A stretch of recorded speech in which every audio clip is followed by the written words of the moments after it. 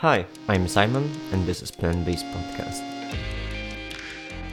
I was wondering how the current pandemic influence people view on eating animal products. Did the situation which we are facing change your mind on consuming those products?